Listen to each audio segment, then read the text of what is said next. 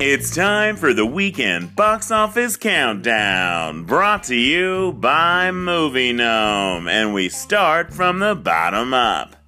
Matthew McConaughey's The Beach Bum wipes out in its opening weekend and beaches itself at number 10.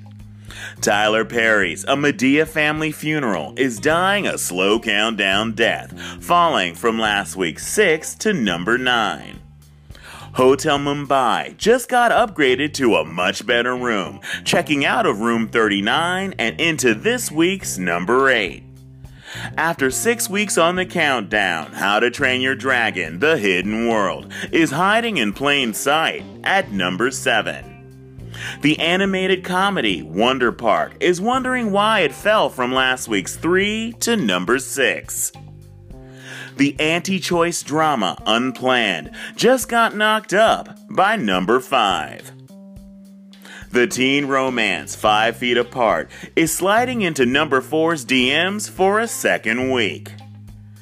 Captain Marvel may have fallen one spot this week, but with almost $1 billion in the bank, she's still Captain Crushing It at number 3.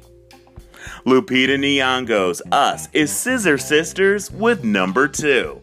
Wow, I never would have guessed you guys were related. And finally, Disney's live-action remake of Dumbo has a lot of junk in the trunk, packing in over $45 million in its opening weekend and flying high above the big top 10 at number 1. If you've seen any of the movies on this week's countdown, call in a review and give it 1 to 5 gnomes. Thanks for listening to the Weekend Box Office Countdown, brought to you by Movie Gnome.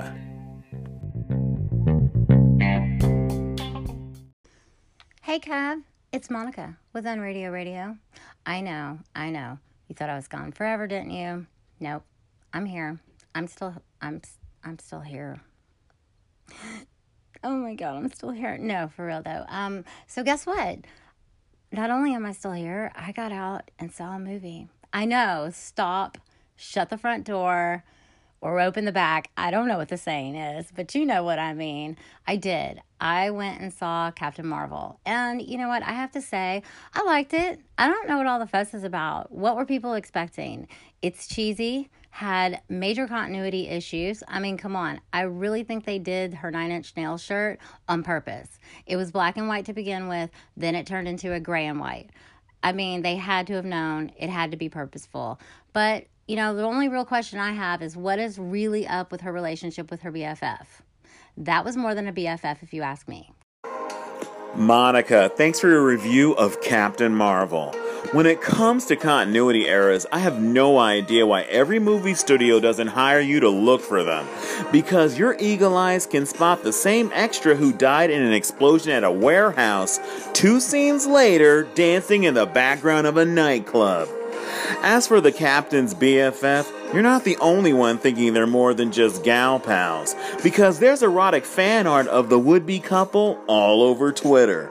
Something tells me that if Captain Marvel kisses a girl in part 2, she's gonna like it. Monica, thanks for talking movies on Gnome Alone Radio. Hey, Kevin, I went and saw Captain Marvel, and it is a delightful superhero film with fabulous performances from Brie Larson and Samuel L. Jackson. I think the most enjoyable things are, 1, making fun of the 1990s, 2, a really effective use of 1990s music as part of the score, and I think that is all credit due to the writer-directors who come from the indie filmmaking world, who not only have an understanding of how to pair music with emotion, but also how to make dialogue really work as characters try to learn about themselves. And they're, as much as Captain Marvel has to learn who she is, there's a lot of fighting and shooting and explosions and aliens, and so that's all well and good. I'd give it 3 out of 4 gnomes. Tim, thanks for the thoughtful review of Captain Marvel. It sounds like you're liking the movie as much as the average critic, because even though every sexist fanboy ripped the movie to shreds before it even came out, it's still certified fresh on Rotten Tomatoes. Now, you said they poked fun at the 90s in the movie, but what I want to know is, did they make fun of 90s Sam Jackson? Because the Pulp Fiction jokes write themselves. You know what? Don't tell me. I'll find out when I see it. Tim, thanks for talking movies on No Malone Radio.